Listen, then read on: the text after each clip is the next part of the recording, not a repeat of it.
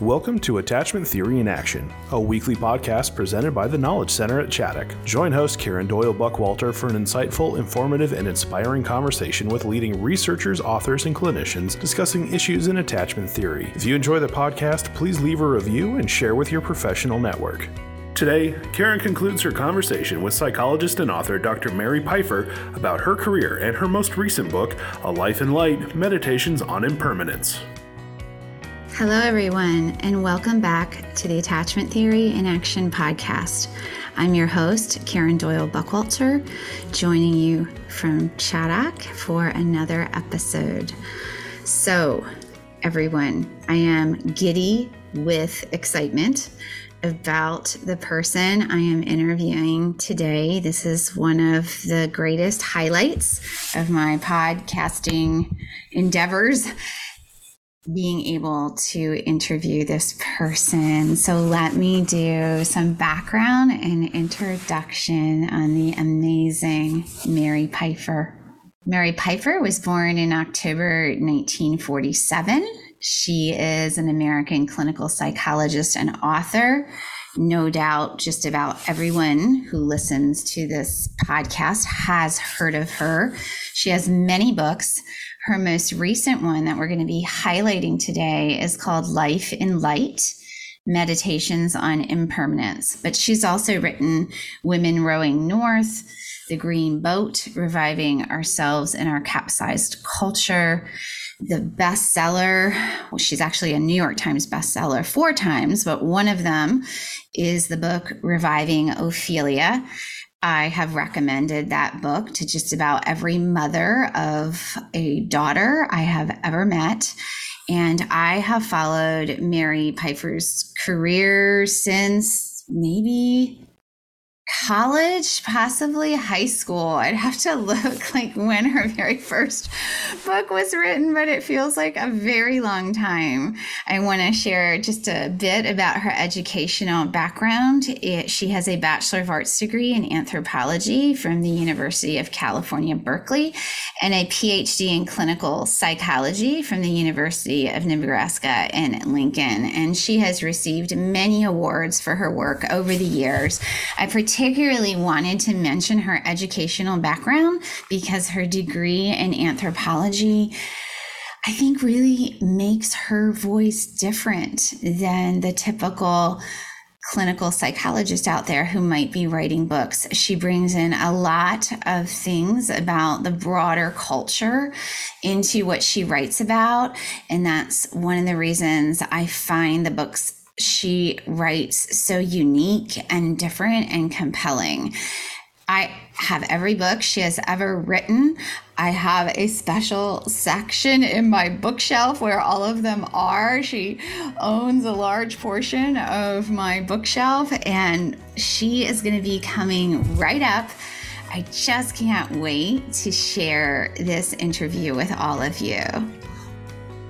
Supporting children and families who have experienced great loss and endured extreme trauma is a daunting task. At Chaddock, we have the experience and longevity to understand the type of support needed to keep the best and brightest engaged with this work. In January, the Knowledge Center at Chaddock will launch the next session of the Developmental Trauma and Attachment Institute for helpers who seek to be rejuvenated and revitalized in their work with children and families. This type of renewal and confidence is a natural byproduct of gaining specialized knowledge, advanced skills, consultation, guidance, mentorship, and most importantly, being in a community providing the experience of being seen and understood. We have designed an experience and a soft place to land where all of these needs will be met in one central place. For more information on the Developmental Trauma and Attachment Institute, to join the waitlist for more information, or to sign up, visit tkcchaddock.org. So I am here again with Dr. Mary Pipher. Thank you for continuing this conversation with me. I'm happy to be here with you, Karen. Yes. So in our previous episode, we talked a lot about some of your previous books. I did want to ask, before we get to your most recent book, is there anything you'd like to share about any of your previous writings that didn't come up in that conversation? I don't want anything left out that is important to you to say. No, I mean, the only thing I would say is I absolutely love being a writer. It's been a wonderful life for me. I think writing is a way of living twice, once in real time and one in reflected time. And as purely as a mental health issue, to me, writing has been wonderful because it allows me to organize a messy life and a messy brain into something more shapely. I very much believe in creating transcendent narratives as a clinical tool, as a therapeutic tool. And one of the ways I've done that for myself is with writing. And it's a beautiful life. So I encourage anybody who is interested in writing to do what I did, which is just read books on writing, take college courses, join a writer's group. I mean, I had always believed that I wasn't smart enough or sophisticated enough to be a writer.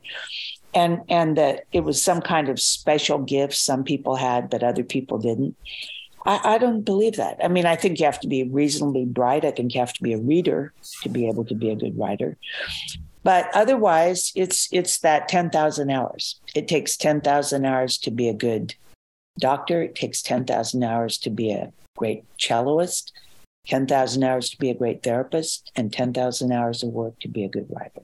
So it's a question of wanting to be a writer that really determines, I think, whether or not you end up being a writer. Yes. Well, I myself and many, many others are so grateful that that's the direction that you ended up going, because you've really enriched both my personal life as well as my professional life. I just think of things that you've said. I hear your books in my mind at different moments. So let's go to A Life in the Light. Let's share with listeners how this book came about. You discovered you had yet another book in you. I hadn't planned to write any more books after Women Roar North, but then COVID came, and I was very lonely. I was struggling with depression. My daughter lives in Canada with my grandchildren, and the border closed, so we had a couple years we couldn't see that family, and we didn't see my son's family much because they were in a community where there was a lot of COVID. And I also thought, well, first of all, I thought I need a project. Secondly, I thought this struggle I'm having with resilience and finding the light and transcending a painful experience could be a useful struggle to explore for everyone else who's having the same kind of suffering and difficulty with the pandemic. And so I started writing. It's a themed memoir. It's a collection of stories about light and time. And I started writing it by simply beginning at the beginning of my life and telling the first stories about light. I have my first memory of light is before I was verbal. I was lying on a little blanket on the ground when I was a baby, watching dapple light in the trees. And even though I have no language for that memory, I have an acute visual memory of what that light in the trees looked like. And I knew as a baby that it was fascinating. And I've stayed a very solar-powered person my whole life. I could not live in a basement. I couldn't work in a room without windows. I really like light as much as possible. I have a prism that I depend on for light in the winter, interesting light. And if I'm walking down a street and there's some light coming through, say, a sprinkler system, I'll stop and watch it for a while. To me, it's just an extraordinary pleasure to have contact with light. So the stories are about that. They're also about impermanence, because I like to think of life as sort of a kaleidoscope, that you turn the kaleidoscope, you're in a new place. And then you turn it again, you're in a new place. And obviously at 75, I've been in a lot of places. And so it's really been interesting to look back through my life with the themes of light and time. Yes. And you talk about this I believe, a Japanese word. Komorebi. Yeah, komorebi. Yes. Could you talk about that a little bit? I found that so interesting. Yeah, komorebi means exactly what my first memory was. The dapple light that comes through trees with trees born, so it's light, shadow. And of course, that's a beautiful, and then the definition also includes a feeling of loss or nostalgia for what has changed. And so dapple light actually symbolizes both light and shadow and time. It's all in there in that one image of light coming through trees, light and shadow coming through trees. It's also a very good image for life itself because we all experience that constant fluctuation between joy and sorrow, joy and grief, joy and anger, contentment and discontentment. So it's a beautiful image to me, Komorebi. And almost all the chapters have aspects of Komorebi. Many of them have a sadness and then a flip or a transcendent response to that sadness that allows me to go on and be a happier person than I would be otherwise. Yes. And what about zeroing in? I know you said a bit about it, but the other part of the title, Meditations on Impermanence. Is there anything else you would add specifically to that part? Well, I've, of course, as I get older, I've thought about that a lot, but I've actually thought about it my whole life. I've been acutely aware of the passage of time. Well, here's an example of something I learned writing that book. I mentioned I was a very attachment-seeking human. Yes. And I learned that the great challenge for me developmentally across life stages has been connecting with people, keeping a beautiful circle of people in my life, keeping connected to the family members I want to be connected to. But that the challenge of the last decades of life is detachment, is learning to deal with loss, learning to accept the fact that as one ages, there are fewer people in your life, not more people in your life. And I think it's good to be aware that that is the challenge, because then the issue becomes facing that challenge and accepting reality, ending an argument with reality, ending a grasping and a clinging to what isn't present. An interesting thing just happens to be happening now, which is we bought a new carpet for our whole first floor. And when we moved into this house 18 years ago, the seller said, "You need a new carpet right away. This carpet is really worn out." Well, 18 years later, we're getting a new carpet. It was really worn out. But anyway, that involves moving all of our furniture and every bookcase unpacked and so on. So when it came time to put things back, I realized this house is designed for a life I no longer have. You know, there's children's toys under the fireplace. There's a children's bedroom with a baby bed and stuffed animals. That isn't my life anymore. That has nothing to do with my life. And so I'm rearranging it, not in keeping with my life up till now, but in anticipating the life I'll have in the future. So, for example, I have a room that is my history books and my poetry books and a rocking chair and a table.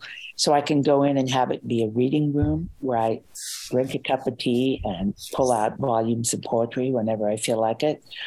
And my study area is still a study area. I can become a writer tomorrow if I choose to be. But it's also become, I'm a Buddhist, it's become somewhat of a Buddhist meditation room. And I've really enjoyed this flipping from here's a house designed for someone other than me to here's a house designed for me. It's been a process of letting go, and it's also been a process of anticipating with joy. Yes, I love that. Well, and, you know, with attachment, you know, I've been thinking about, you know, as you said, obviously the podcast is about attachment theory and application. But when one reads your book, you had some pretty difficult experiences related to attachment in early childhood. Could you talk about some of that? Yes, absolutely. And I think those difficult experiences very much relate to my living a very deeply connected life as an adult, because that's what I find satisfying is being embedded in beautiful communities of people and having lots of women friends and lots of rituals around annual campouts and, people getting together regularly for meals. And that's all just beautiful stuff to me. Yeah. As a kid, I was born right after the war, early baby boomer. And my parents lived for a year in the Ozarks and then moved to Denver.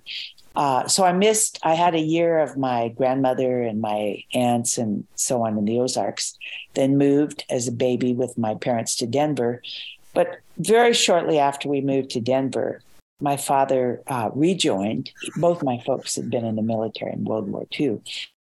He rejoined the Army, went to the Korean War so that my mother could afford to go to medical school. They didn't have any money unless he had a way to make money so she could go. So I lost my father then. He was gone 4 years, came home a few times because I had 2 more brothers during that time. Mm-hmm. But I lost my father. Then when he did finally come home, we didn't really know him. He wasn't ready to be a father. He'd had a long time away. He wasn't really part of our lives. But he decided to take one of my brothers and me to the Ozarks to live a year. And I had a year without my mother when I was 6. And I've read a lot of the research on what that does to children. But what it did to me was make me much more anxious than I think I would have been otherwise, that early loss of attachment to parents. And I also think it made me just crave the attention of my parents and my aunts and my grandmothers, so that I became a very good girl. I became someone who really worked hard at connecting with these loving women in my family.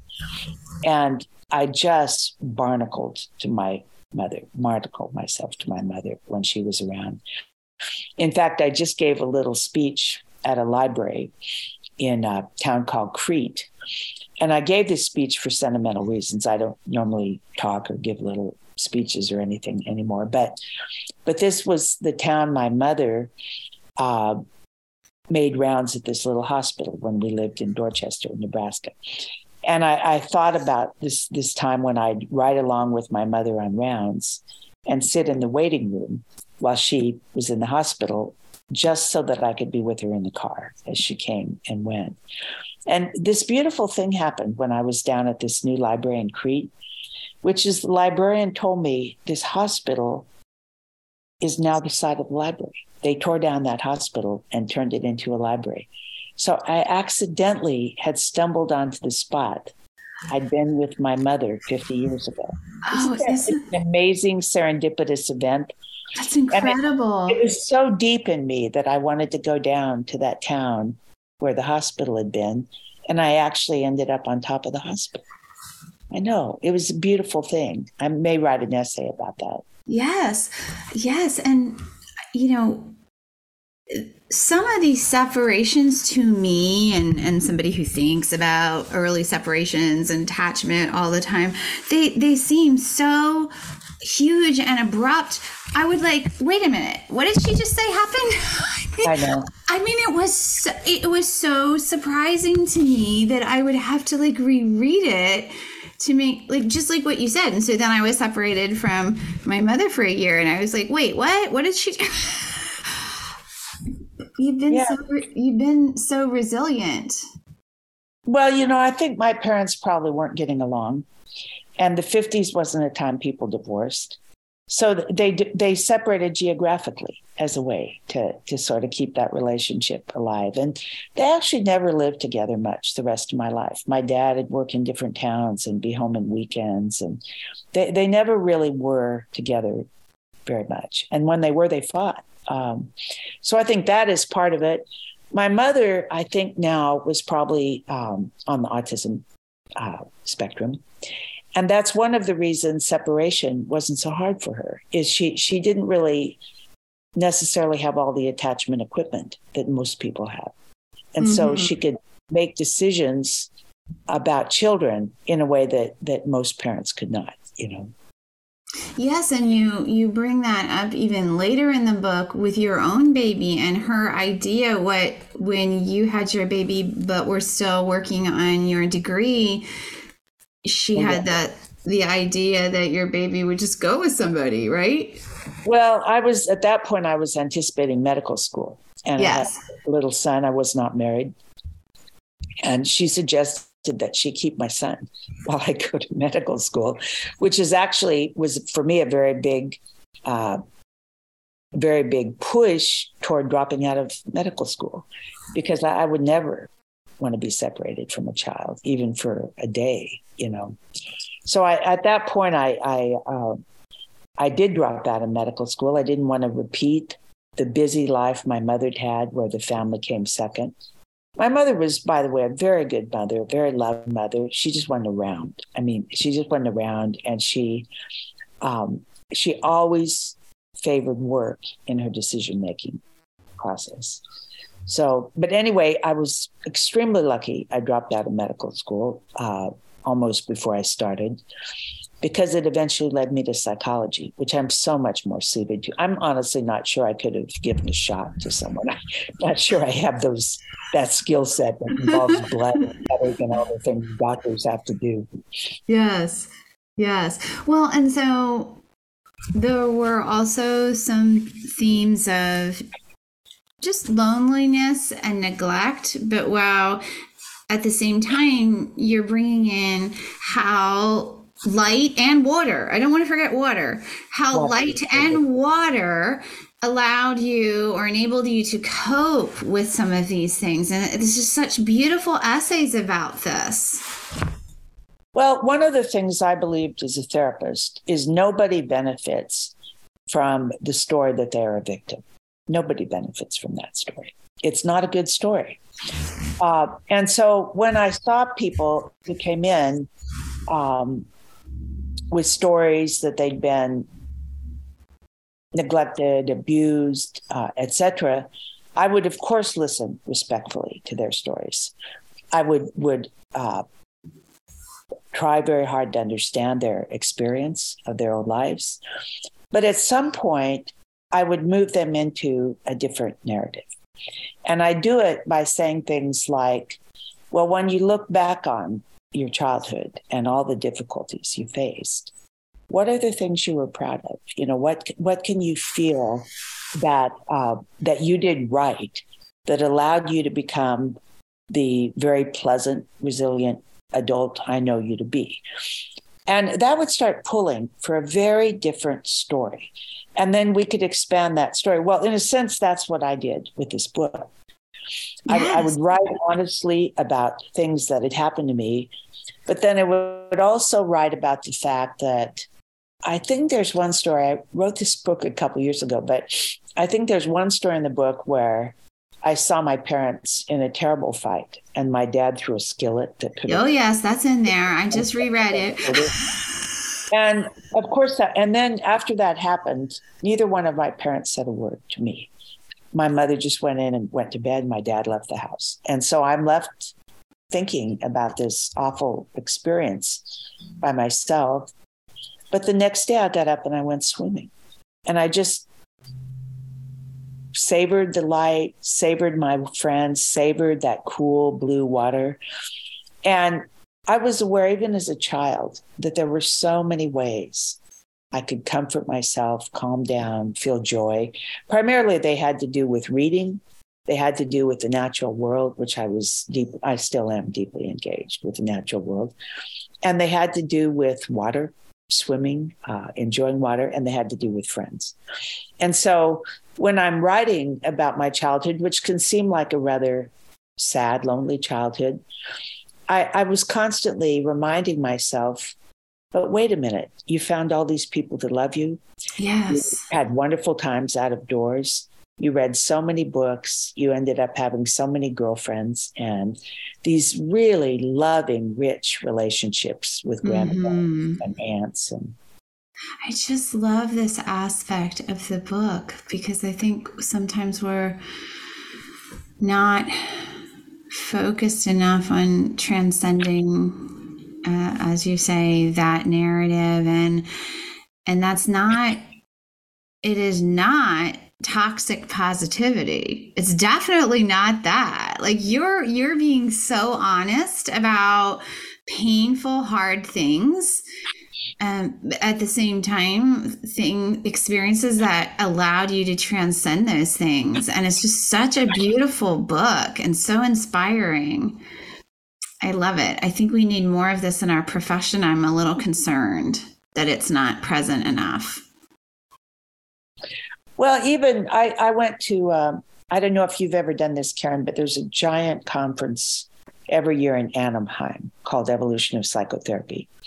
And I was a speaker one time, and I was very, very humbled because I was on a panel with, is it Peter Levine, the trauma? Yes. Peter Levine and Donald Meichenbaum. And they were talking about all their research on trauma. And then I was just really talking as what I am, a ordinary clinician who'd seen clients.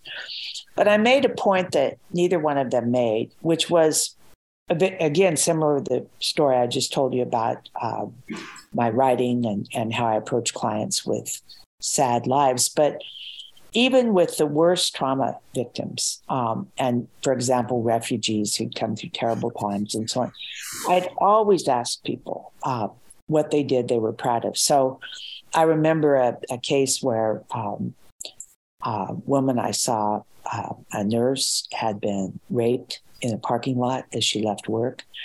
Terribly traumatic. She'd been badly injured. And she came in for trauma work, and we worked for some time because she was obviously extremely traumatized. It affected her relationship with her husband and family and so on, affected her work. But eventually we got to the topic of looking back on that.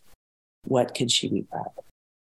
And as she started to talk about that, she really started to be, again, a more powerful, healthy person, because she started to define herself not just as the victim of a traumatic attack, but as someone who, in the midst of that, was so little control of what was going on.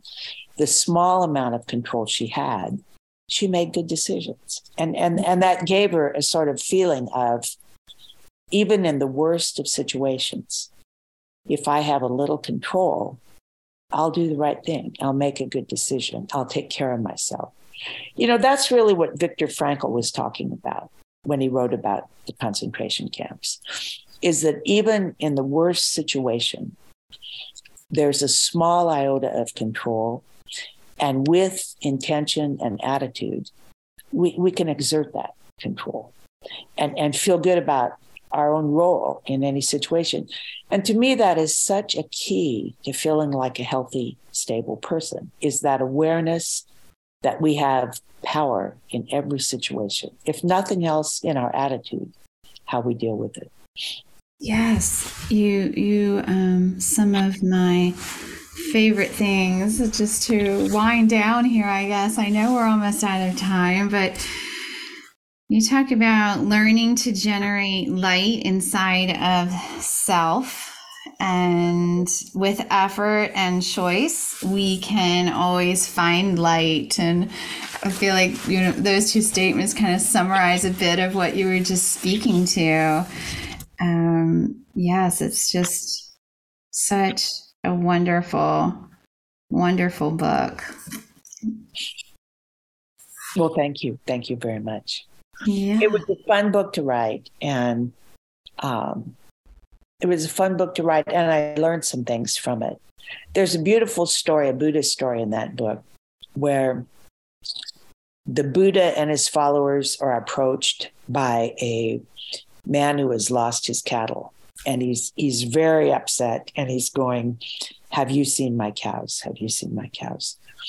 And the Buddha and his followers say, "Sadly, no, we haven't seen your cows." And he runs off, and he's tearing his hair, and he's going, "I am ruined, I am ruined." And the Buddha looks at his followers and says, "Aren't you grateful you have no cows. And that to me was a very powerful story, because what it taught me at this life stage, of course, I have plenty of cows. I have my friends, my children, my grandchildren, my husband, etc. But what it taught me is that ability to find the light within oneself is critical. It's a critical skill, because you never know when you're going to lose your cows. And we all lose cows all through our lives. And so that ability to let go and to move on, to allow the kaleidoscope to turn and be in a new place and be happy in that new place is so important.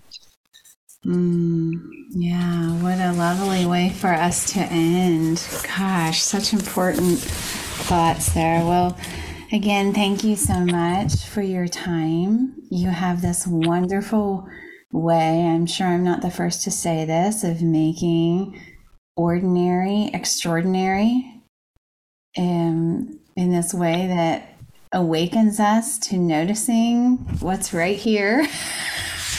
That I just love so much. And it's been an honor to be able to speak with you. So thank you so much. Thank you, Karen. I really enjoyed this interview. Thank you for joining us for this edition of Attachment Theory in Action. Please follow our site, tkcchaddock.org, or subscribe wherever you listen to podcasts for future episodes. If you enjoy our podcast, please leave a review and share with your professional network. For additional resources, training opportunities, and blogs, please visit tkcchaddock.org. We hope you'll join us again as we continue to explore the world of adoption, trauma, and attachment theory.